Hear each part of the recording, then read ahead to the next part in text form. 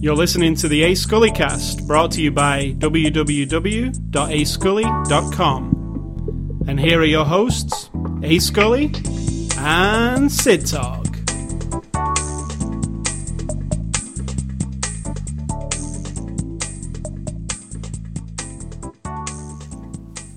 Hello, Sid Talk. The Oscars have been and gone, and I thought the before the after the show discussion would be about what we thought of the Oscars last week. You first. So, all right, I'll start with the obvious thing. Seth MacFarlane, how did you like him as an Oscar host? Am I rating him out of, 10, like I do the movies on my written reviews? Yes.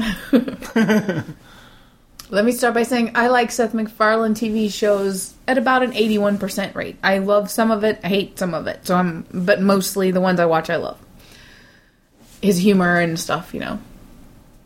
As a host, I didn't like him, because later in the show when he was just doing the presenting and asking, and that's fine. I have no problem with him being that person, a personality with introducing people and stuff. That's what the host should be anyway. But having him clearly write the first portion of the show, I hate that kind of stuff. I think it's kind of mean-spirited, and as I think it's inappropriate. If it was a different award show, it would be different, but not for the Academy Awards. The thing with Captain Kirk, I thought was really unfunny.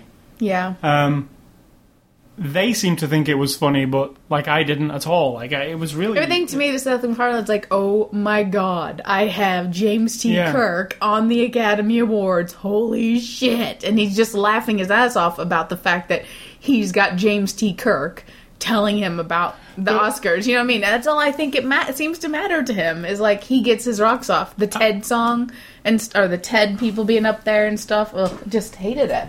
I hated that anyway, but I hated Ted, so... He seemed to calm it down towards the end, too. Absolutely. It's almost as if somebody had said, less jokes now, please. I feel like there was a team of people behind the stage watching Twitter, watching the internet, and going, oh my god, they're turning on us, turn it down. Here's the second script we gave you to read. Use this one. The audience kind of turned on him a few times. I'm not opposed to shaking people up a bit. I don't have a problem with that. I don't mind teasing people a little bit. But sometimes it seems really intentionally mean-spirited. And I don't know. The funniest thing for me is when he made a Mel Gibson joke and all the audience started grumbling and kind of booing at him. And then he said, oh, you're on his side then. Right. I thought that was really good. Well, I don't oppose that itself. It still seemed inappropriate. It does, but it was this is a ceremony of sorts. No matter what you think about the Academy Awards, the validity of it's still created as a glamorous spectacle, right? And that is what it is. Now, if you want to infiltrate it and sort of bring it down from the inside by making it seem all ridiculous and shit, that's what that feels like to me. And if you want to do that, there's no reason to bring down the Academy Awards. If you don't like it, don't watch it, right? So you don't need to go in and be like, I'm shaking them up this year. Oh yeah, I'm gonna embarrass everybody and I'm gonna make them all feel uncomfortable. What's the point? There are people who love the Academy Awards. It's an innocuous ceremony. It means nothing really in the big picture of the world. Let them have it. If you want to have a ceremony where you're hateful and mean-spirited and rip people up, make your own. You know what I mean? Maybe other ones are like that, and I just don't watch them, but... And with the presenting and stuff, it was all fine for me. But could somebody email me and tell me what Paul Rudd and McCarthy lady from Bridesmaids were actually talking about? Because that was I think they were just... a weird interaction. It seemed to me like it was a joke. They said to each other... We're going to do this crazy We're just going to do something that Nobody will get this, but it'll be really funny. And we can say, ha ha ha, look what we did on the Academy Awards. Exactly. That's what I'm saying. If you want to go in from the inside, get your foot in the door, and then be like, oh, I'm going to do something different than the Academy Awards. Yeah, I'm going to shake it up. What is your point exactly? This isn't like you're infiltrating a dictatorship in a country and trying to rescue millions of people from being, oppressed. You're going into a ceremony with a bunch of rich people. That's going to happen every year, no matter what you do. I understand, Joe. Yes, you do need a host who's lively and bubbly and interesting. Sure. You do need that. I don't even love the spectacle of the other hosts, though, to be honest. I've never really loved it. I could be honest, I liked Franco and Anne Hathaway's opening, and what's his face? Wolfman guy. Wolfman Jack? What's his name? Wolverine. I liked his opening stuff better than this one. So what about the winners of the Oscars? Do you think it was... I'm neutral. My highlights were Quentin Tarantino getting the writing... Because, writing it's his thing, really, isn't it? Yep. He writes scripts more than he makes I did films. love that the guy won from Django. Christoph Waltz. Yes, that absolutely. was another. And what was the other big one for me? Jamie Foxx won, didn't he? Or did he? No, he did not. The other big one was... Best Picture? Argo? What did you think? Ben Affleck's speech was really inspiring, I thought. It was very nice. I didn't see all the movies, so I don't know how it compares.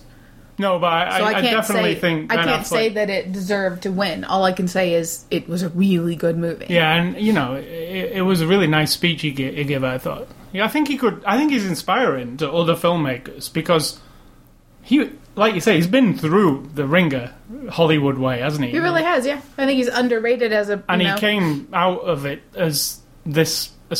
And when the first person he thanked was Steven Spielberg. He said, you're a genius. And and Steven Spielberg even went, oh, thanks. I could see him. He was like, oh. Don't thank your fellow nominees for inspiring you so much. But yeah, I liked it in general. I think it was kind of on a low. Like it, one of my favourite ones of recent years for the Oscars is when Ellen presented it. Why? Because she was like super natural. She was, absolutely. And, there was that hilarious part where she was vacuuming and telling them to lift their feet up and stuff. I think that having somebody who's done a talk show, who's been on she didn't seem nervous. It was just total...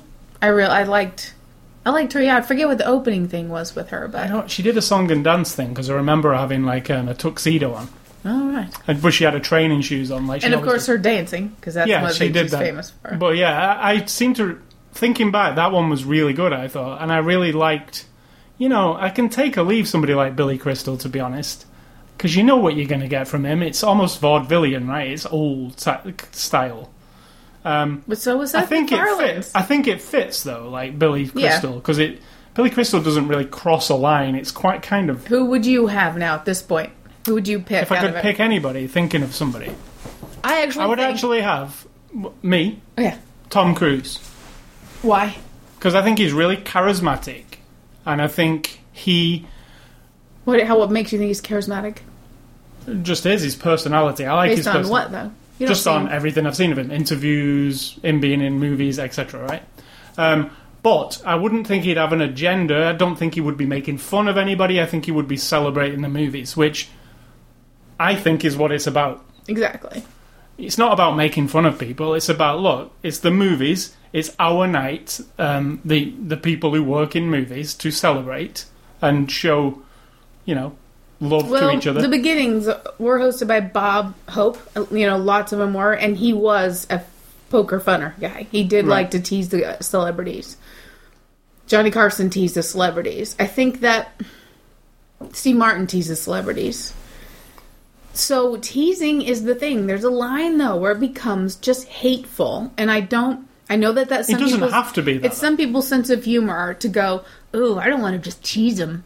I want to make them look like assholes, and I want to make them feel bad, and I want to make everybody laugh at them, and I want to make them look like jerks, like a bunch of freaking jerks. Well, that's not funny to everyone. That's only funny to you and the group of people, and it's inappropriate. And I was very disappointed with the tribute to 007. I know. 50 years of 007, because that is an awesome thing to celebrate. 50 years of a movie franchise. There is no other one that's been that long, And if you're talking about something that has brought attention to Hollywood and to the Academy of Arts and Sciences throughout the years, it's got to be a major player in the whole of it. And that this particular year, a James Bond movie was up for Oscars. Absolutely. It was fitting.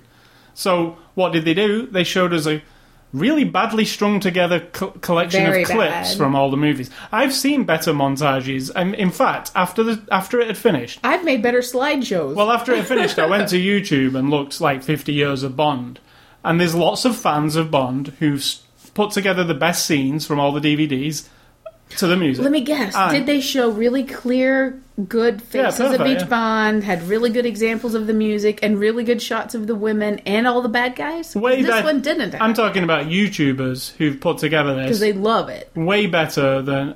this Academy Awards thing, they'd put some kind of filter over it to make it... And basically half the time you couldn't really see what was going on. And then they brought Shirley Bassey out, which was cool, I thought, because, it is very memorable, Goldfinger. But when Shirley Bassey came out, that's when all the Bond ladies should have come out. That's when all the Bonds should have come out. Well, the Bonds could have at least been in the audience or something. Like, pay attention. Maybe a lot of them it's 50 years though. of Bonds. Why didn't we have one James Bond on the stage? Maybe a bunch of them refused. Like, I'm not into that shit. Why wasn't even Daniel Craig? Maybe he's making a movie. The Academy Awards aren't everybody's top of their priority list, so maybe he's off somewhere making They're not, a movie. but anyway, excuses aside, Excuses. there was no... It wasn't really a celebration of Bond. They played some clips, and Shirley Bassey and Adele sang. That was it, that was the whole thing. It was anticlimactic. The clips were just really badly put together. It was anticlimactic for me, because the Bond people have been talking about it for months. Tune into the Oscars, we are having an awesome celebration of Bond. And I was like, wow, half of the theme of the Oscars is a celebration of Bond. Yes, it was, but it wasn't very good. There was... Why didn't they drive the Aston Martin on the stage or something? Just something. Like, even, I wouldn't have been opposed to a dancing number with the silhouetted ladies, with the cars or props from the thing, somebody on a jetpack, a Cirque du Soleil kind of... Do you get me? It could have been done. Spectacle. It would have been interesting to look at. Clips is not it, is it? We can look at clips whenever we want. So, Oscars overall, good. I think, the winners and stuff were good. See Life of Pi, because we've not even seen it. I'm really interested to see it now. So it's a good commercial, obviously, for movies you haven't seen. Yeah, because they're not out yet. It really made me want to see it. They come out soon when they're in the consciousness of people who've just been advertised them to, right? Right. And that's the reason movies like Life of Pi will come out in a few weeks, because they wait until after the Oscars. You mean not on DVD? Yeah. Blu-ray? That's when people can see it. They've been out already, obviously. They've been in the cinemas last year, right? They have to be in 2012 to be nominated. All right, so that's a long introduction. Let's get down to the show.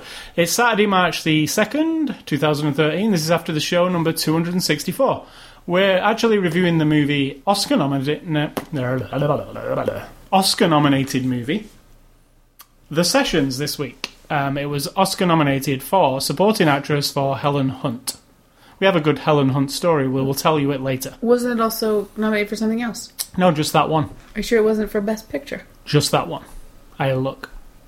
One Oscar nomination. I got it from IMDb, that information. So if IMDb are wrong, I am sorry. And it was nominated for other things, but not Oscars, like other awards. Right. Like Independent Spirit and that kind of thing. It won a bunch of those. So, yeah, because it says on the back of the box, the indie darling comes home.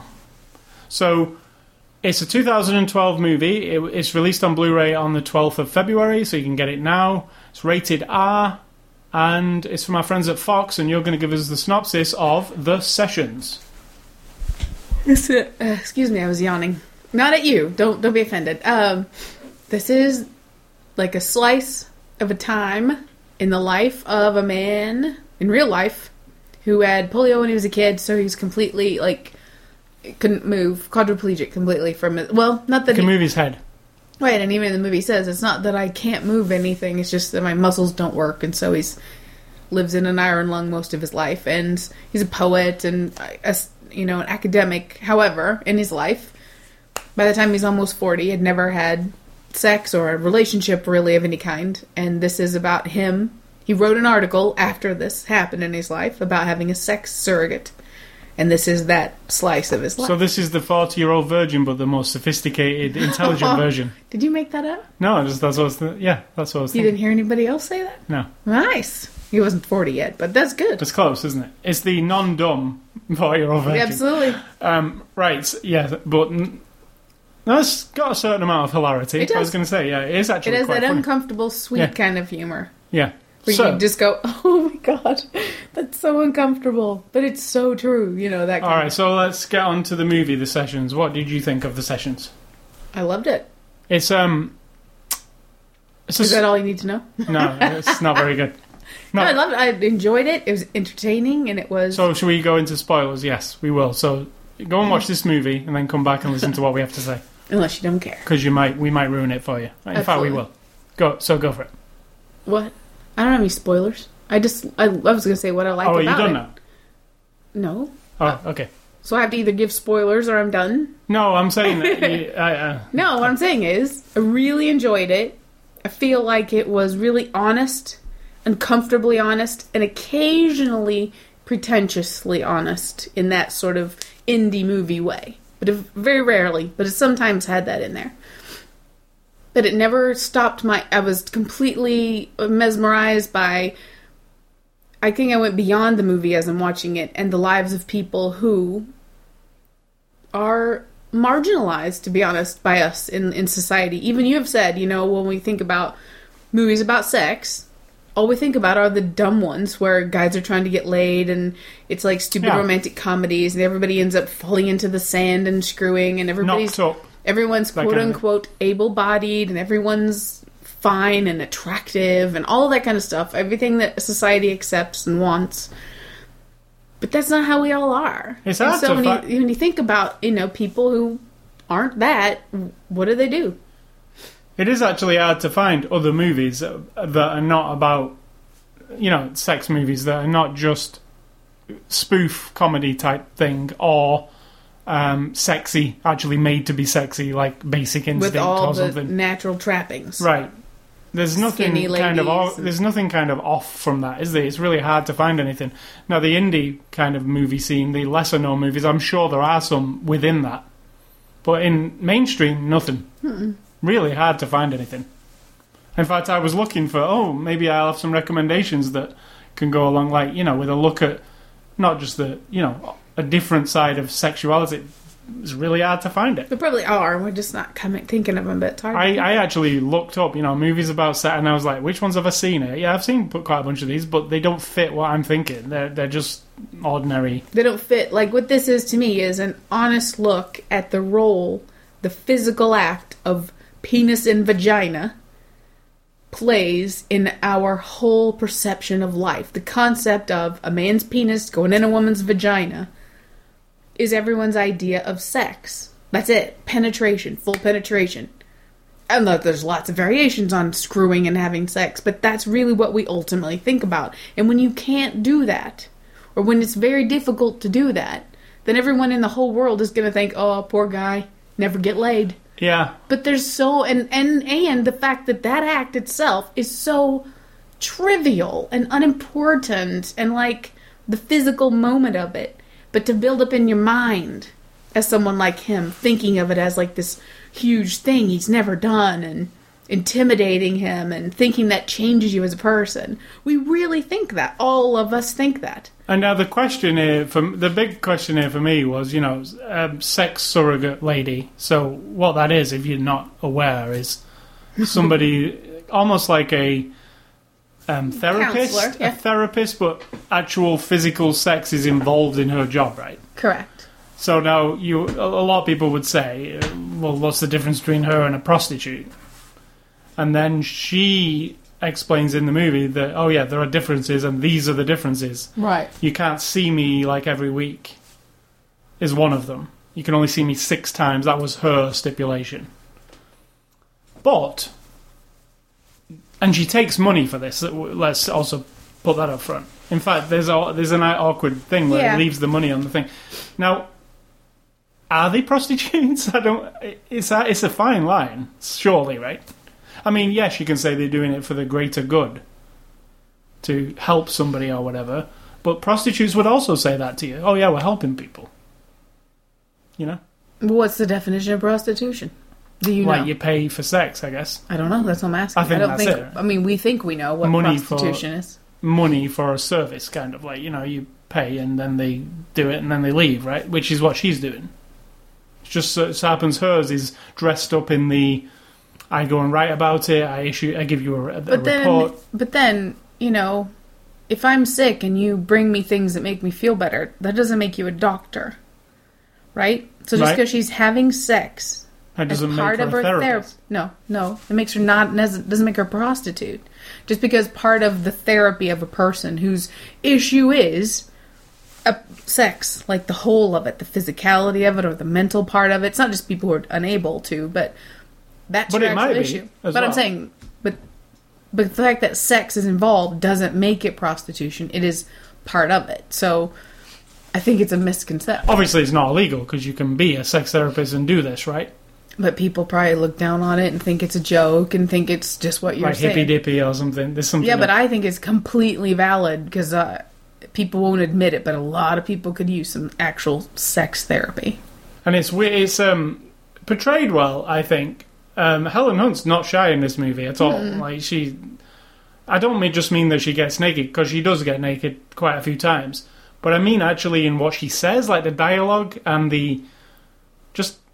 it's like unflinching on her, isn't it? That's what I'm saying. The honesty of it is what I like. Her thing is she just goes for it. Everything. She has to say some really tough stuff, and she's the actual character is really super open, like so. And that's what. Because for her, it's not a hang-up like it is for everybody else. So No, if right. she says to you, "Okay, I'm going to put your penis in my hand, and I want you to tell me how it feels." Now she's going to say that to you. And I could probably say that to you too. Just the same way I say, "Do you want a cup of tea, or do you want me to put my finger in your asshole?" Which one? See, you laugh at it, but the thing is, if you're in a situation, Can I have both at the same time? Might be a bit uncomfortable. Yeah, if you want. But I'm just saying, just because you giggle at it and other people will giggle at it, that's what's wrong with people in sexual life, is that they don't understand that physicality of it. Is there's nothing mysterious or precious about it. And she's just that person. Yeah, It's like, and that's what I say. In real life, she might not be that person, right? I mean, most people are not that person. So I think she portrays being that person really well, because part of the hilarity of this movie and the funny moments come from... Is the in your face. How she just said it. Like, I was kind of like, wow, she's just going to say that to him? Or do you want to suck my nipples? Or do you want to talk? Or which one do you want to do first? I mean, she's just going to say it to him. And he's a bit...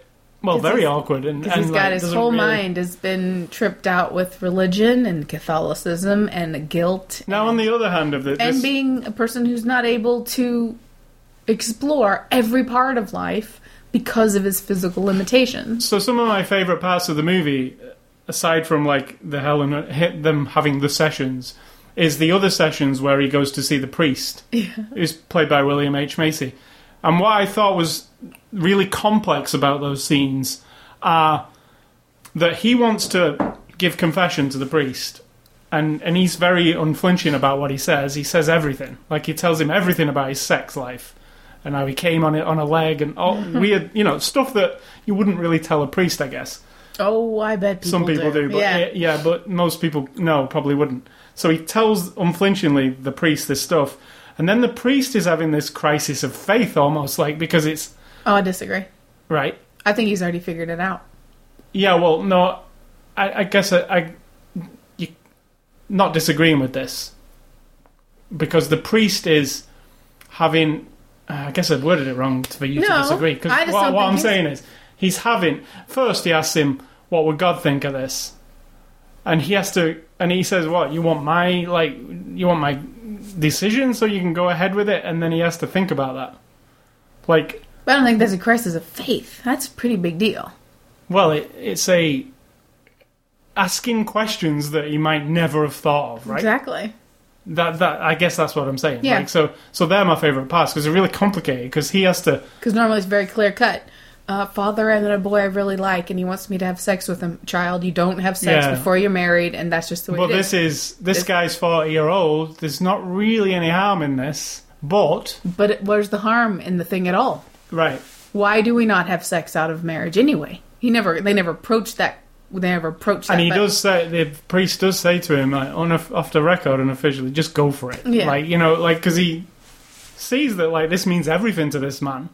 I mean, it literally means everything to him, doesn't it? He doesn't feel like he says at one point, I don't even feel like I'm grown up or anything until I've... Yeah. So it means everything to him to do it. So he's like, I can't hold him back. I can't tell him that God would look down on him for that, because look at this guy. You got lucky with that priest. Yeah, he really did. In real life, if the priest was different, he would have. It would his have been a life whole might have been different different, story. right? Yeah. Because the priest might have said, "Sorry, no, do not do that. Go and say Hail Marys," and then God's made you this way for a reason. Right. God has a plan for you. God, and this then- guy was more like, And my other question about this movie is, how does an iron lung work? Why is your head not in it? Like, your whole body's in it. You probably have a thing inside you It's, that we don't see. I couldn't really tell, like, watching the movie. It's probably a thing that's surgically implanted in you, like a shunt that you do medication. Why do you have to be in a... Because the whole thing pressure squeezes the air in and out of you, so your lungs will work. That's the pressure inside goes. It gets pressurized. I'm not familiar and with them, and in the movie, I guess it was like, oh, well, you probably know what this is. It's and because he can't make his properly. lungs not as well go in and out on his own because his muscles around it don't work. So the iron lung, it just basically pressurizes and depressurizes, and I think also it pumps air into you. I think They still have those now. I would imagine, yeah, there's going to be people Probably who need different it. looking than that. I don't think so. Kind of looked... They kinda- might look more plastic now, but I think they're very similar. I've seen a square one before that didn't look like something that just came off a submarine, but I mean, I think the principle's the same. There'll always be people who will need those. So I think the movie in general is like a really wonderful movie, but I don't think it's for everybody. 'Cause I think if you're prudish in any way, I think you would be totally offended by this movie. If you're... It's there's going to be a lot of people who it's too challenging for them. Oh, yeah. Right? Just in the presentation of it. It's too forthright. It's too in the face. Like it's... Was it for you? No, not at all, because I'm not, you know, and I find it, you know, some people will be like laughing because they're naked. You know, what I felt was weird though is they never showed him naked. Not fully. No, but her, like, fair enough, full on, like, but never him, like. And I would have thought that would have been. I think they should have at one point, at least. You know, when she was holding the mirror Yeah. and saying, "This is you," I think you should have seen all of him just to make a point that this movie's not scared of. Yeah. Because the whole point of the movie, like, even she, when she goes and gets naked at the end and goes in the water, and that woman says, "Oh, you're not afraid of your body, or you're not shy, or whatever." That was kind of like the point. But then we don't see him naked. I'm not saying I want to see him naked. I'm saying it just seemed a bit like he didn't want to do it, and that seems a bit against the movie. Like, You have no idea, though.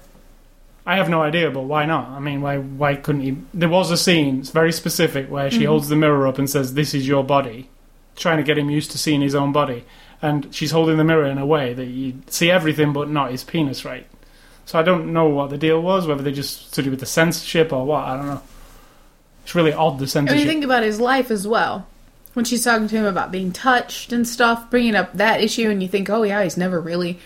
But he has people touch him every single day. They have to lift him out of the bed. They wash his the whole opening body. scene is the lady Yeah. washing him. They wash his whole body. They touch his whole body, and he talks about having an erection, but he has no control over it. It's not sexual because it just happens, and then Well, the opening scenes is Yeah. his lady, All of those people his have to nurse do it. lady washing him, and then he comes on her.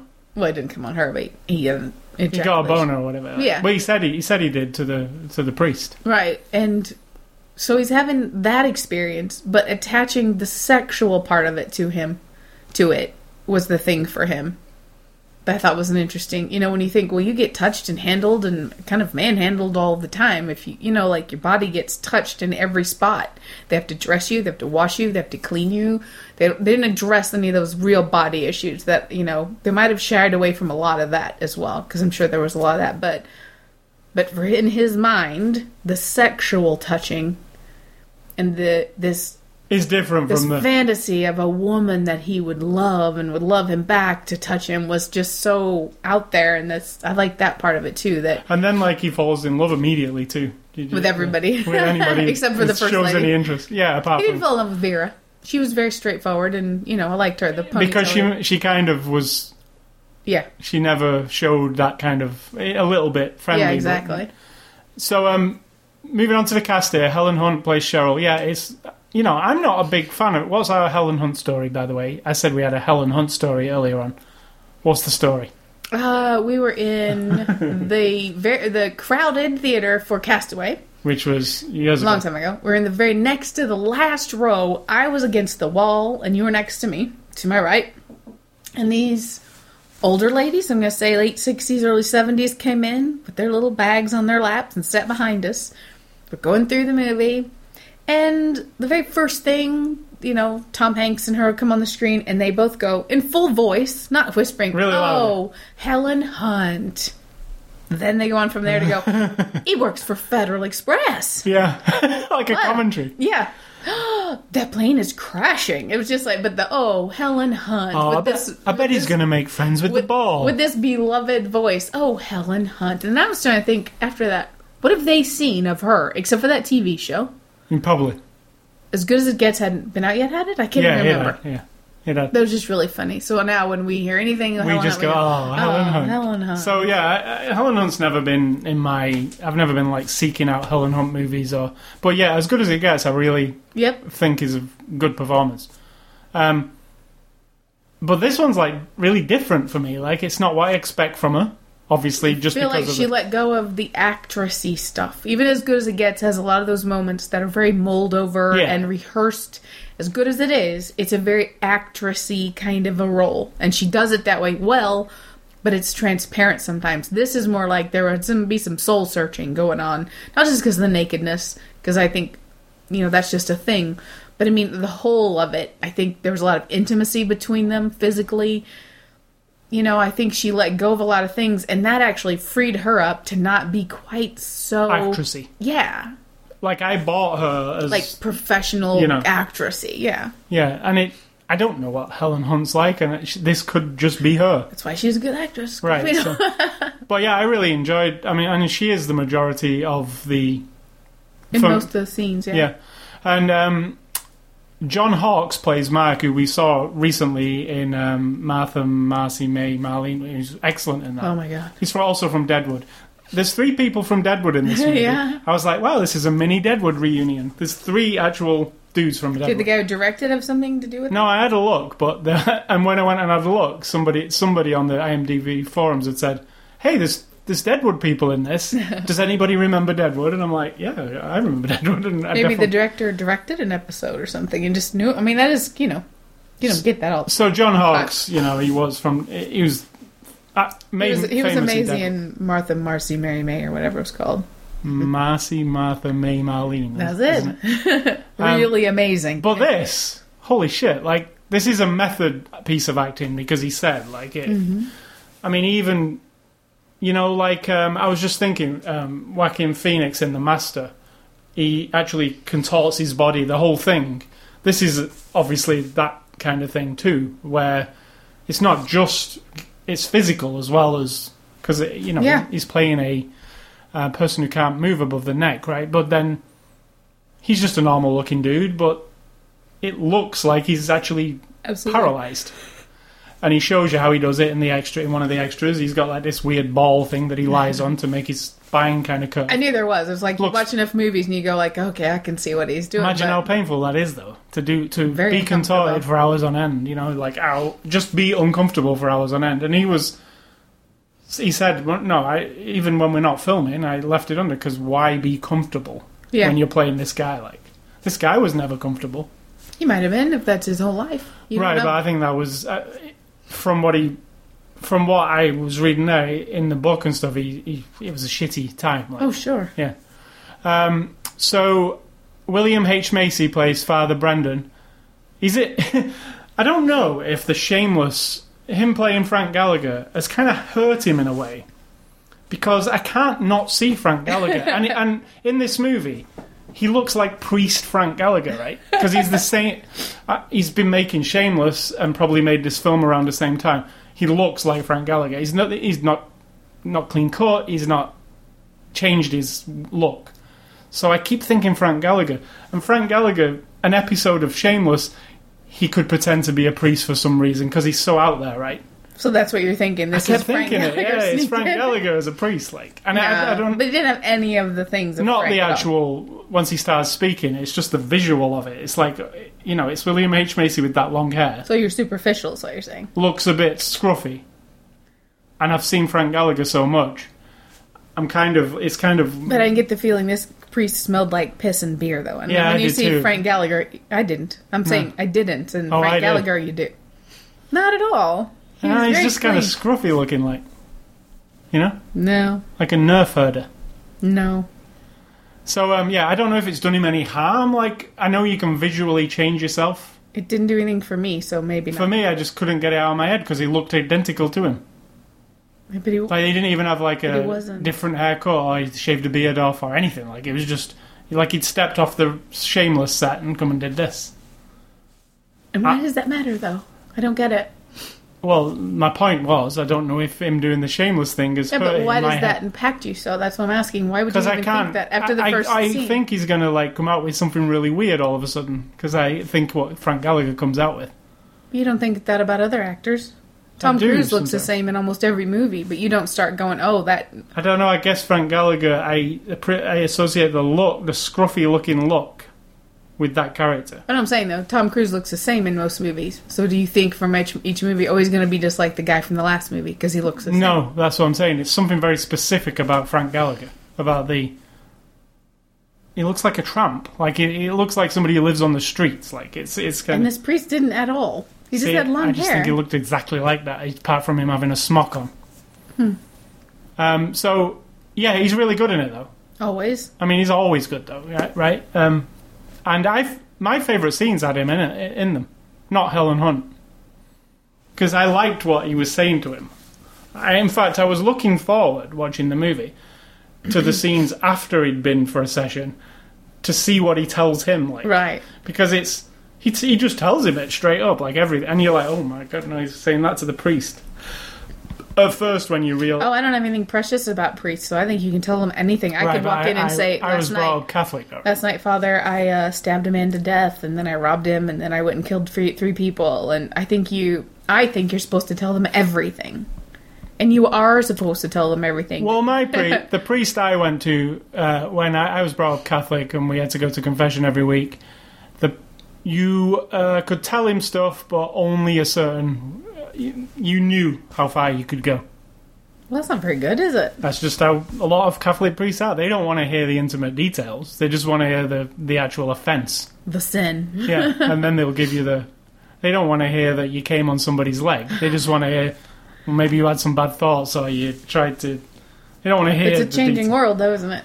Right, so in my mind, because I have preconceived ideas of my priest, it's like, when he's telling them this stuff, I'm like, no, you don't tell him that.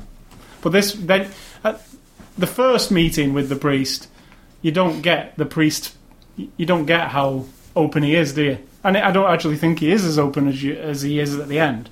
The guy opened him up. Probably, yeah, I would say. Yeah, it's like the next guy who comes along, he might be a bit more open to. So, now, also, the other Deadwood person is W. Earl Brown, who plays Rod. And he's like his helper. I really liked him in Deadwood. And you never see him. I've never seen him since. This was the first time I'd seen him. Yeah. And another person I wanted to note down was Moon Bloodgood, which is a fantastic name, who plays Vera, who is his carer. His second carer. And she... Third that we see. Third that we see, yeah. And she's fantastic because she has this very different relationship to him that anybody else has. A little protective, very matter of fact, but also very professional. And no emotion like man-woman emotion, more emotion like I care for you and understand you. Yeah, like I understand I'm taking you to have sex with this woman, and I get it. And doesn't bother me at all. And I'll leave you there, and I will protect you and take care of you. And I'm defensive of it. She's a bit defensive of him. Like when the guy in the motel starts being a little bit like, "So what's wrong with your boss?" And she looks at him like, "Yeah, where's this going to go?" Like, you know, I'll fight you if you're going to make fun of the situation. But she does a great job of being reserved and like the most solid person, I think, in the whole movie. And she's in it more than you think. I thought she was just going to be a small part, but she's in quite a lot of the scenes. So this is directed by Ben Lewin. And Ben Lewin actually has not done any other films, but he did do some episodes of Ally McBeal. And he did do Touched by an Angel, some episodes of that. So he's like a TV guy. And this is his first feature film. And he's not a young guy, because we saw him on the extras. So what do you think of the direction here? It's pretty straightforward. Very. It's not artsy, I didn't find. It's not... But again, there's some intimate shots. Yeah. It does a good job of being intimate, but it's fairly... It's not weird. It's not from weird angles. You don't live the life from his point of view like you do in the one movie where you're the guy with the one left eye. Diving Bell and the Butterfly. Yeah, it's not like that where you're from his point of view all the time. It's not that there's anything wrong with it. It's more like watching like a TV episode, actually. Kind of, yes. But obviously the subject matter is not like a TV episode. But it really is. But it's just ordinary to look at. Apart from the fact that you see nudity, which is out of the ordinary, it wouldn't be. It wouldn't. Yeah, that's what makes it feel that much more straightforward. Is that you're looking at it in a way that's usually very clinical, like very because really well lit. Like it never. It's not gloomy or anything, is it? Even the rooms where the room where they have sex, it's very well lit. It's like all lit like a soap opera, maybe. But it's but I know what you mean. You know what I mean? It's not gloomy. It's not no shaky cam. No, none of that. It's just straight filmmaking, which is good because the story's so strong. All that gimmicky stuff might have got in the way Absolutely. of it. So quite good. Blu-ray extras here, not a lot, actually. No, not a lot. And that's kind of common for these Fox Searchlight movies. It's very, very small on features. It's got some deleted scenes, which actually only consist of 2 deleted scenes. Very brief. Yeah, they're brief. There's the one in the car with a son, and the son's not really a big part of the movie. And the scene the son had been on the screen more than in the rest of the movie, right? And then there's the scene with him talking to the Moon Bloodgood. Bloodgood? Is that what she's called? Yeah. They take it or leave it, deleted scenes. The one with the son, I wasn't overly... Didn't tell you anything you didn't know already. Oh, and the silly one. The one... Yeah. There's also a scene that takes part inside his head, a fantasy scene, which I'm glad it wasn't in the movie, because, yes, it could occur in his head, but the rest of the movie's nothing like that, so it would have stuck out and been a bit weird. This also features, like, a bunch of featurettes, but you know what we're going to say. They're the kind of featurettes that... I know what you're going to say. Electronic press kit featurettes. The ones that you're being sold the movie with a couple of interviews with people. But it's like, please go and see this movie. Here's what we have to say about it. They're not very good. Like a teaser. Yeah, you see it before the movie when you go to the cinema. That's it. So that's it for special features. I would have liked a commentary from this director. I would have liked something, a nod to the real people. Anything at all. Even a picture of the real people. Yeah, there's nothing. Unfortunate. But on these kind of movies, I've found, they don't often have features. In fact, some of them have none. They just have a trailer for a different movie and call that a feature.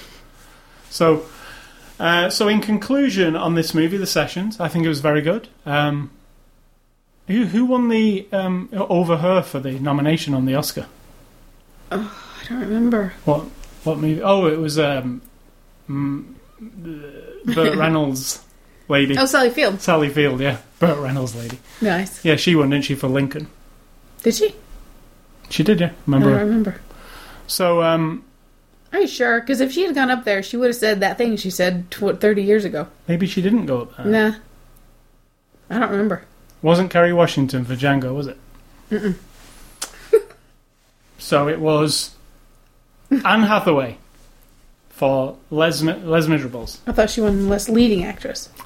Yeah, we only watched this. No, because what's her face? Jennifer won Best Leading. She fell down. So it was Anne Hathaway. You're right. Yeah. You're right. Good one. How'd you say it again? Les Miserables? Yeah. We don't know. Les Miserables. Let's just call them The Miserable. That's what it really means. It does seem that way, doesn't it, from the trailer? Seems quite a... That is what it means. The Miserable. I know that. I know that's what it means, but I'm saying the movie, even the way it looks. But that's why it's called that, because they're miserable. But it's one of the most uplifting tales going. Actually, it's a very uplifting musical, even though it's called that. So, thanks to Fox for the Blu-ray. Really enjoyed. You recommend? For certain people. Yeah, it's not for everybody. Absolutely not for everybody. It's hard to... If I had to recommend it to people, it's hard to think which ones. I also wouldn't shy away from watching it with your late teenage people. Because it teaches you a certain reverence for the fact that not everyone is you with your able body and your health and your physicality, and that you might reject or look down on someone or think different about someone physically because of their limitations, and it's just not, it doesn't make any sense. So it's not a bad lesson to learn either. So, thank you to Fox for the Blu-ray. If you want to enter a contest, you can win a copy this week of Interview with a Hitman from Wellgo USA on Blu-ray. Just go to the ascully.com. There's a question to answer, and you can win a copy. I've got 3 to give away. So, and it stars Luke Goss from the boy band Bros. Do you remember him? He was a Death Race. He played in the second Death Race movie, the remakes. He was the main guy. No, Luke Goss. He was from the boy band called Bros in the 80s in the UK. And him and his brother, they're identical twins. So, Bros. You mean bros? Yeah, but the Bros was the name. Right, B-R-O-S. Yeah. Okay. Brothers. So, yeah, you can win a copy of that. And next week's Blu-ray review will be Wreck-It Ralph. Yay. Really looking forward to that one. Movie game. What is this movie game that we play at this point in the podcast? Sid Talk? Movie year. If you can't figure out the game from the name, I'm not sure if you deserve for me to tell you what it is. It's movie year. You say a movie, I guess the year, and vice versa. Alright. So mine is The Evil Dead. Ooh. Yes. The Evil Dead. Not the new one that's coming out this year. Sure. Because that would be too easy. The original Evil Dead with Mr. Sam Raimi on directing and Mr. Bruce Campbell. 1979. It's pretty close, but wrong. 1981. We're always really close. Okay, mine is Arthur. Arthur. 1981. Is that your final answer? Yeah.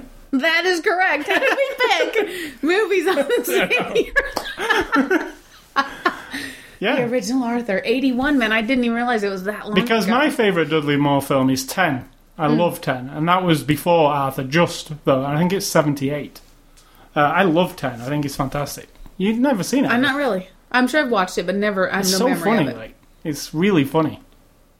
Really? Very You good. think as a 40-something-year-old man, you'll think it as funny as you did? It has something. It has a very 70. special kind of thing, because I watched it a lot. But you were 15 years old. Yeah, but what I mean Your is, 15-year-old boy brain is a lot different than your 40. but those films kind of you can always find something Absolutely. about. For me, Arthur I know the lines, I know the words, I can not be watching it, and I if I'm doing dishes and it's over there on, I can see it in my mind. Absolutely, 100%. If you paused it and said, go on with this scene, I would act it out, no problem. Same as Scrooged. That's another one of my memorized movies. Anchorman's one of mine, funnily enough. Oh my god, no shit.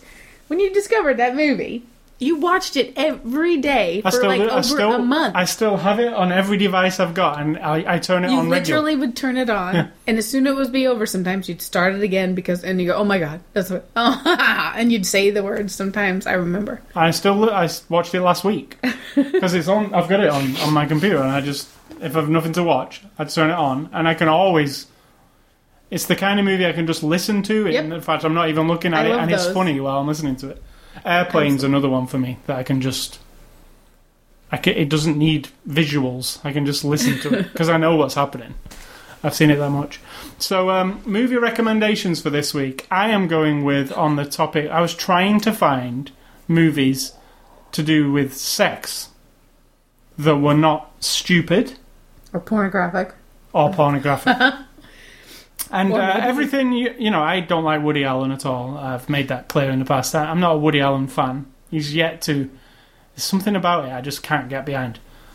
But everything you wanted to know about sex but were afraid to ask. It's one of the movies I saw around the time when I saw 10. I was like a 15-year-old boy, like you say. And it was kind of naughty to watch it, I guess. And it kind of stuck with me, some of it.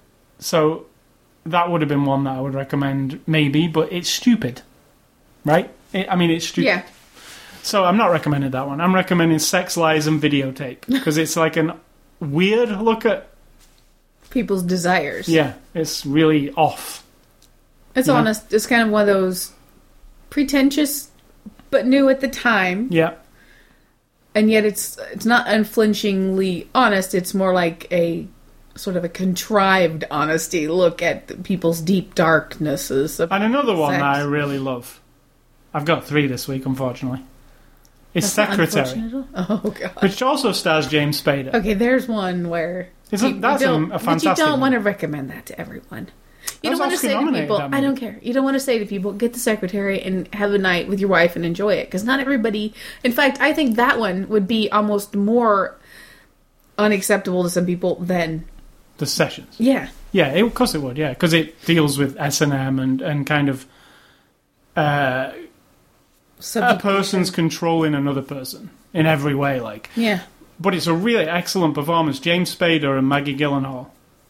It's Maybe Boxing Helena is another one that was kind of weird. yeah. Secretary is a bit less. Secretary is a bit more palatable than Boxing Helena is. Yes. Boxing Helena is just really weird, right? But yeah, that does deal with sexuality and amputeeism, or everything cut off-ism. You could say Eyes Wide Shut. It's got a bit of sexual in the mind, sex, how the desires, and you know, Yep. it's not as blatant, really, but it's still kind of. So I'm going with Sex, Lies and Videotape. Secretary. It's not The Secretary, it's just Secretary. And Deadwood. And because- Secretary, by the way, is Jake Gyllenhaal's sister, which is I just said Maggie Gyllenhaal Oh, did you? and James Gyllenhaal. Spader. Which is where it ties into Sex, Lies and Videotape as well, because James Spader's also in correct. it. And Deadwood is my third thing because I know a lot of people probably didn't see Deadwood. It's a HBO show. It's a Western show.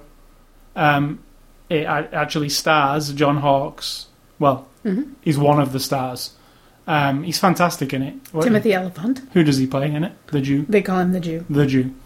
Don't watch it if you're offended by strong language and racism and And it's the C got a word. bit of everything. And the C word. Yeah, the C word. And all the words are in there. It's But yeah, really unflinching as well. A look at the Wild West. Before yeah, it's it really became- good. It's not like any other Western you've It's seen. at the time of American history when the West was becoming getting sucked into the federal government, whereas before it was all Frontier. if you started a town Yeah. and you were a big bully, you ran the town. You could own it. You made your own laws. You could kill people. You're not beholden to anybody. And then as the federal government started to spread out, this is the time when the federal government starts sending people to Deadwood and saying like, And that was actually the real town of Deadwood Yeah. was the famous town that was the start of the gold rush. yeah, So people were flocking there because it's really great how it's only 3 seasons, but it's great how it's like almost like a ghost town at the beginning, and then in the 3rd season it's booming because all these people come in to pan Yeah. for gold, you know. But unfortunately, it got cancelled before it ran its course, so it kind of ends a bit abruptly. But still, don't let that spoil you enjoying the rest of it because it is really high quality. So that's my recommendations for this week. Which are yours? mine are really obvious. I think The Exorcist, of course, because of a priest. That's all I. The Exorcist would be probably. Because I'm a Catholic, never raised Catholic, or around many Catholics. I wasn't raised in any church whatsoever. And so when I saw a priest, that's what I think of. This fallible guy. He smokes, he drinks. He's a little bit, troubled and tested and all these things. And so when I think of priests, that's the kind of dude I think of. Challenged constantly to keep his... To be able to Faith. say to people with not necessarily his faith, but be able to say to people with a straight face, this is what's happening in your life, and so this is how we're going to apply our faith to it. And that's how I think of, so that's what I thought it was The Exorcist. And of course, like, content is very different. And the other one is Tree of Life. Which you have recommended many times. I have, And but it's got a meaning about. It took my mind to a different place about the meaning of events and things in our lives that we don't. A lot of people don't think about. The difference between the 3 sons in the Tree of Life and how the father treated the oldest one way, and then the son who wanted to play guitar and stuff. The father just sort of left him to it. But then the other son, he was demanding of and abusive of, and the difference that made later in life as a human being. That's where that took me. You know, my mind goes a different place with these movies that are really beautifully put together. And that's why I think of Sessions takes me there with the reality of what we're watching an entertainment piece about. So, but Tree of Life is just fantastic. Correct. So, Games and Ace Scully stuff this week. I have been playing a new game that you're all going to be playing this Tuesday if you're a video game fan. And it is called Tomb Raider. It's this new game about this girl called Lara Croft. You know who Lara Croft is. Mm-hmm. Well, it's like, this is like the, I hate to say it, but it's the reboot of Tomb Raider. That's what they're calling it. So you don't have to call it that. Forget everything that applies from Tomb Raider in the past.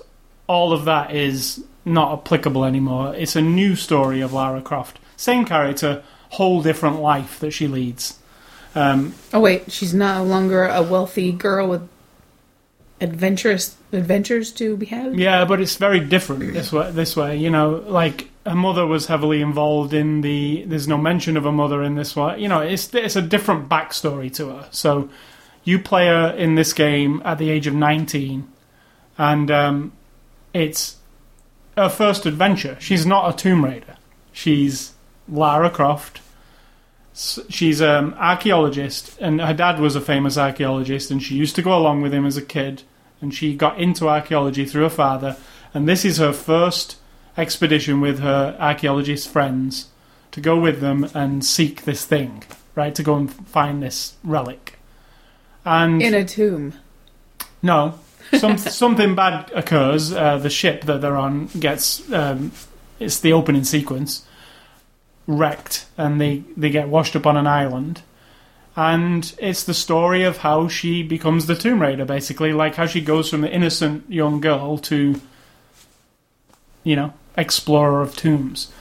Now, I've played it twice this week, so I'm completely Tomb Raidered out. Like, I don't want to see Tomb Raider for a while. But that's not a bad thing. This is quite possibly one of the best games ever made. Holy shiz. It's definitely the best Tomb Raider game I have ever played. Better than Grand Theft Auto?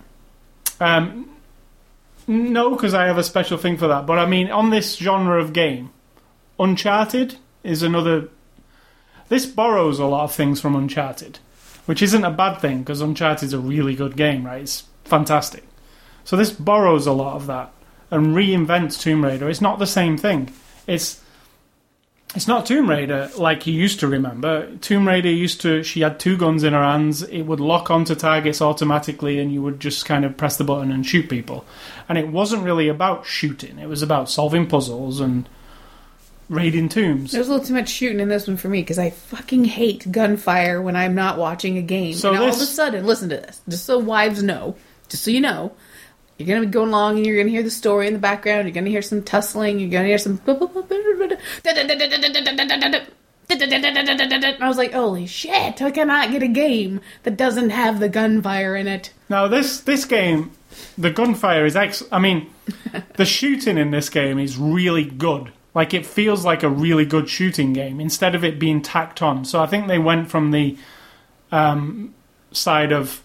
let's not have the shooting as an afterthought. Let's have it, like, integral to the game, right? So there's this awesome cover system, which I've never seen in any game, and I think you're going to see it in every game from now on, because Tomb Raider has... So the cover system in most games, if you want to get into cover, to hide behind something, you press a button and your character goes into cover and sticks in that cover. Well, in Tomb Raider, it's automatic cover. So if she's in danger and she's being threatened by something, and there is something she can hide behind, and you go near it, she'll automatically crouch down so she won't get hit. No input from you. She knows, oh, here's a bit of rock. I'll put my head down. She puts her head down. It makes the game completely... It's an awesome thing. You don't have to think about going into cover. The problem with something like Gears of War, when you go into cover, you're stuck to that cover, right? If you're stuck to it. It's almost like your arm's stuck to the rock until you press the button again to get off it. Well, with this, it's more organic. You can get behind, poke around the corner. You can, it's very I think every game's going to have this cover system from now on. It's like they invented this new cover system. Were you surprised the first time it happened? Well, I was thinking, what button do I press to get behind cover? And then she just crouched down and went behind cover. I was like, okay, that's weird. And it's just fantastic. The shooting is really good. The game, even though you say you hear a lot of gunfire, well, the game actually focuses a lot on the bow and arrow. She has a bow and arrow, so you could you don't hear a lot. It's just very random and very distracting. Right, so you could go through the whole game using this bow and arrow, and the bow and arrow you can upgrade throughout the game, which is really cool. So you think, well, how can she upgrade a bow and arrow? Well, she's finding things along the way. She'll find some twine, and she'll make the string on the bow twice as strong, so she can pull it back twice as much. It'll be twice as much damage. It all kind of makes sense, everything she finds. She finds like a baddie's gun on the floor, and she pulls the barrel off it and puts it on hers and makes the gun different.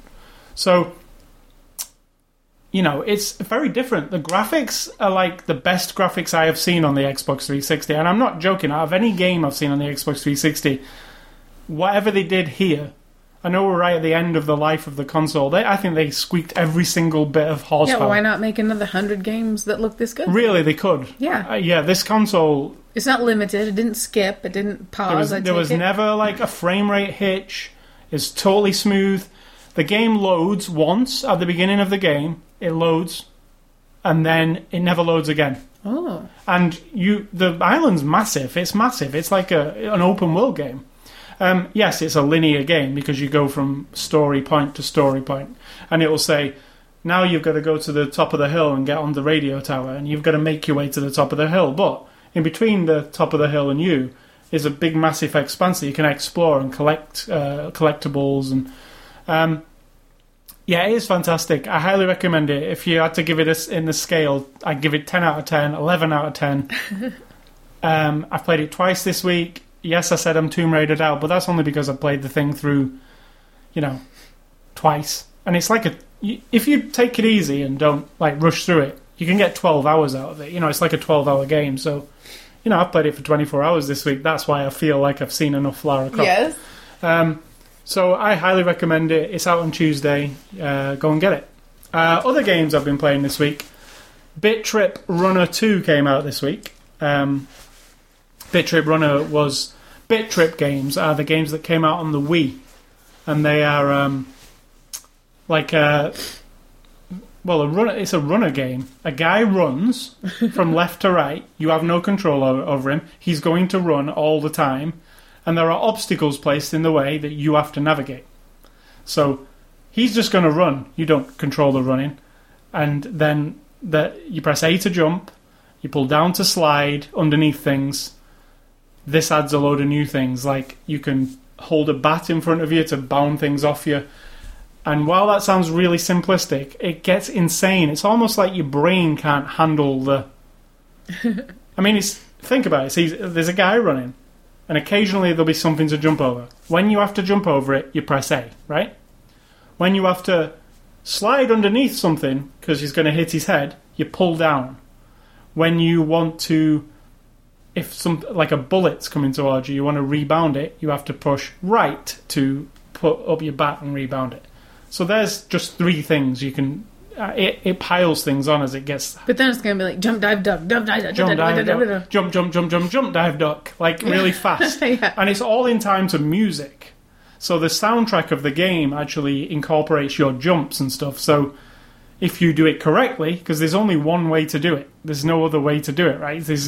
You either jump or you die. So when you jump, it adds a bit to the music. So it makes this musical piece.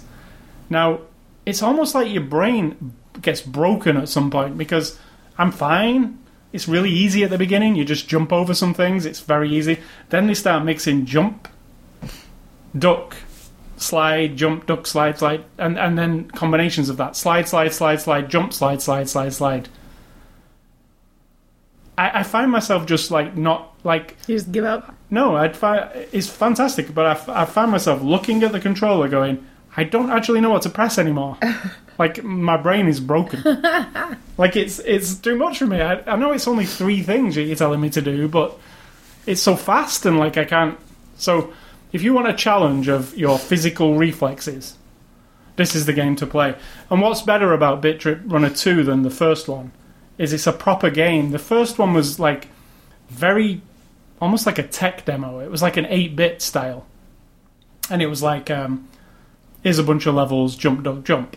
This one's actually a proper game. It's got a story, it's got cutscenes. It's not 8-bit anymore. It's like next generation graphics. It's like... So it's not a bit runner. It's Bit Trip Presents Runner 2, it's called. So it's like it looks like a modern console. Bit Trip is the name of the company. Yeah. Oh, okay. Well, they call it Gaijin Games, but the actual name of the series of games is Bit Trip. Okay. But this new game doesn't look 8-bit.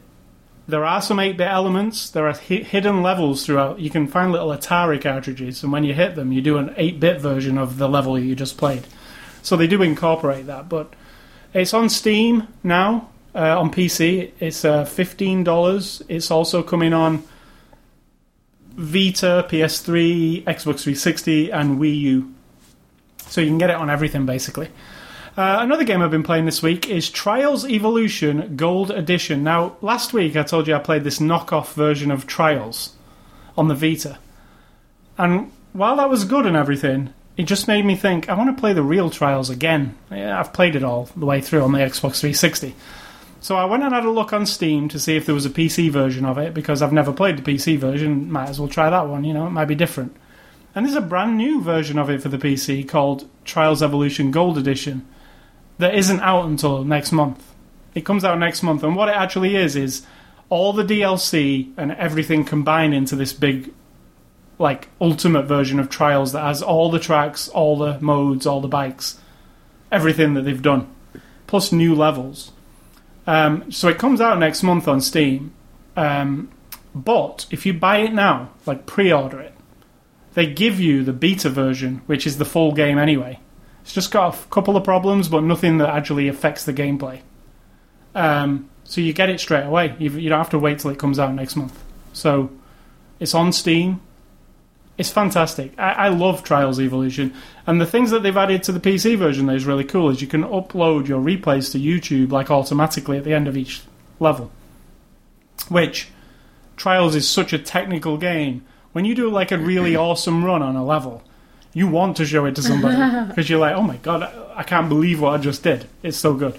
So that is out. Or it's really difficult and you might want to go find how somebody did something. Right, yeah, exactly. So if you do a perfect run and upload it to YouTube, that is a good thing for some other people to go, oh right, that's where he goes slower and goes faster. Right. So yeah, Trials Evolution Gold Edition. It's on Steam. It's a fantastic game. I can't recommend it. I recommend it on 360. This one's even better. There's a game coming out on Tuesday called SimCity. Little game. Yep. You are excited? I'll be excited when I play it. It's out. I don't have your anticipatory genetic makeup. It's actually out on Tuesday though, so get excited. It's really close. No, that's not how my mind works. I will get excited when I sit down and the music starts and I can play it. You will be doing that this week sometime. Probably Wednesday. If you're off work on Wednesday, I imagine if No, I'll be working this Wednesday. Will you? Mm-hmm. I thought you worked last Wednesday. No. Did I? Yeah, you did. No. Yep. Don't think so. Oh, yes, I did. So Wednesday, if this finds its way onto your computer, I believe you will sit and play. Dying. Right? My brain is losing it. Last week seemed shorter because I have 3-day, 4-day, 3-day, 4-day because I work 12-hour shifts. It seemed odd because of the snowstorms and how few people were there during a cut. And I was there on a Sunday, and I'm not always there on Sunday. There's not many people. And then during the snow stuff, there wasn't many people around. And I was alone for like 2 whole days, which makes it really lovely. So that's why I felt like I didn't work last Wednesday.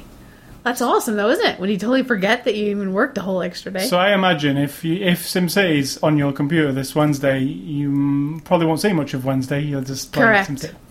So, that's out on Tuesday. And finally, there's a new game on Steam. You remember I've talked about Trackmania in the past? Yes. It's a fantastic racing game from Nadio. It's really hard to explain. It's very niche. It's like a racing game that's just time trials. It's not like you don't race anybody. It's like you beat each other's times. That's racing. Right, but you don't actually ever physically race anybody. Like you race, and then 3 hours later, your friend comes online and he races your right. But this one is not that. It's all real time. Like 10 of you can be racing at the same time. I mean, but your friend might be in a race 3 hours ago, and now you want to go. Yes, and then you race against 10 people and his ghost. Right. But this one also has this multiplayer mode, which is what it's famous for, where up to, I think, 50 of you can be in a room at once, and you all race on the same track. But everybody else is kind of like a ghost, and you're real, but it's all real time. You're all there. So it gets a bit chaotic. There's like 50 cars all like flashing on top of each other. But you're all trying to beat each other's time, and you get 3 minutes, as many times as you want around the track, to try and get a faster time than everybody else. Well, how this Trackmania game is working is you can create your own tracks. So they give you tile sets, they call them, to make the tracks with. The last one was called Canyon. So the creation set was based around a canyon environment, canyons and roads going through canyons. Now they've released the beta of the new version, which is called Stadium, which is a stadium environment. So it's like a big Olympic stadium. And what's different about the stadium to the canyon is the stadium has loop-de-loops, and it's crazy. It's like stunt driving. Right. Is so this cars or motorcycles? Cars. It's available on Steam. It's in beta. It's free to play. Free to download the beta. You might as well. It's really fun. If you're into racing games, it's one of those weird racing games where you can just sit back in your chair. It's relaxing. It's not stressful at all. It would be to me. But it's not. It's like if I have to play like Forza and I have to sit and race somebody, it's kind of stressful because it's competitive. You're right up against each other.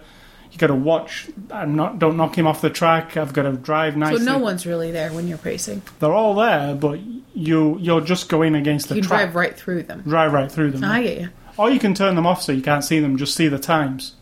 I like to see them so I can kind of see what people are doing to cut seconds off. Oh look, that guy cuts that corner. I'll do that. Yeah. So it's real relaxing. And the funny thing about Trackmania, and this is like the ultimate thing, a racing game that's relaxing is hilarious. And this makes it the weirdest. This makes it unlike any other game. Is the people who run the servers, which can be you. You could run a Trackmania server. You could create 10 tracks because it's got a full editor. You can make your own specialized tracks, and then run a server and let people race your 10 tracks. Well, what makes it really cool is you can add your own music to each track, and it can be it's not supposed to be, but everybody uses copyrighted music. So every server you go on can be something.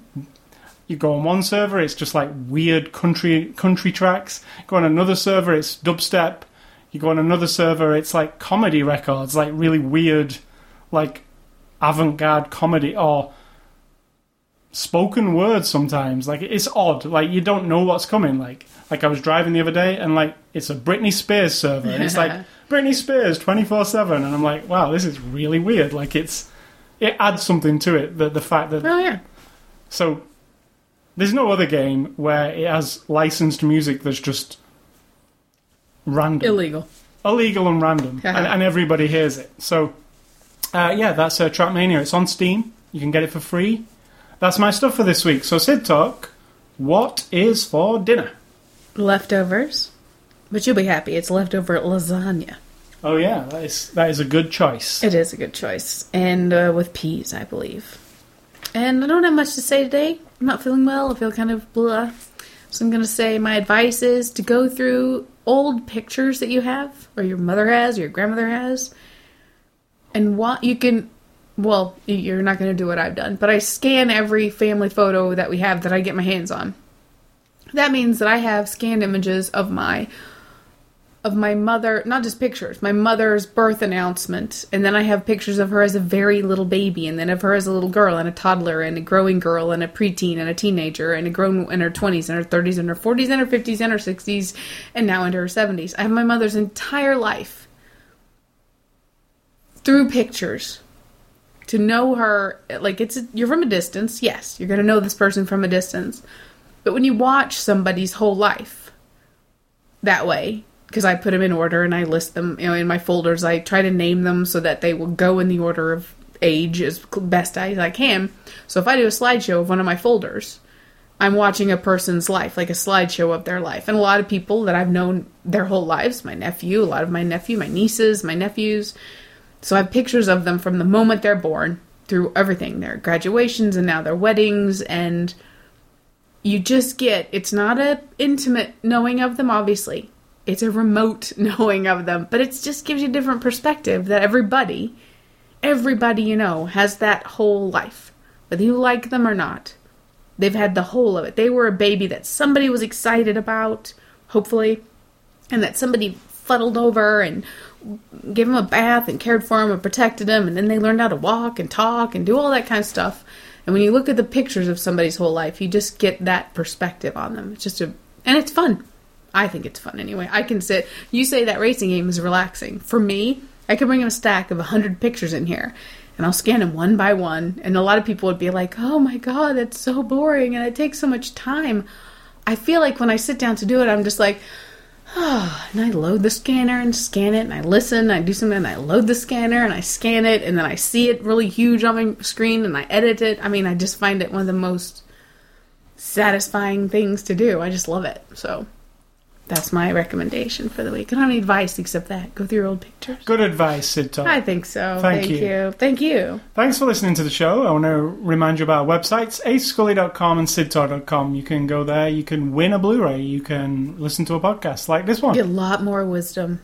Or you can get wisdom. Read all the written reviews. You always forget to mention them. They're all there. Everything is there. Go there. It's your The written reviews are not transcripts of this podcast. They are a separate written review that either I or another person has written a lot of. Well, they do include the podcast now on the page of the review. You can listen to it, but there's no transcript of it. So my written reviews are simply, in the moment, what I decide to write down about that movie. They're not always great. They're not always very explanatory about the movie. Sometimes it goes off on a thing, like now, that has nothing to do with the review, but... So, catch us on Twitter, Facebook, Xbox Live, YouTube, Zune Marketplace for this podcast, or the RSS feed. Just go to ascully.com, click on the word podcast, or if you're an Apple person, go to the iTunes Music Store and find it there. You can email feedback to me at ascully@ascully.com. Don't email Sid Talk. She does not give a poop. Oh, I will in a minute. And stay classy, Helen Hunt. Definitely. I agree with that one. And I'm going to say think for yourself, because if you don't do it, somebody's doing it for you.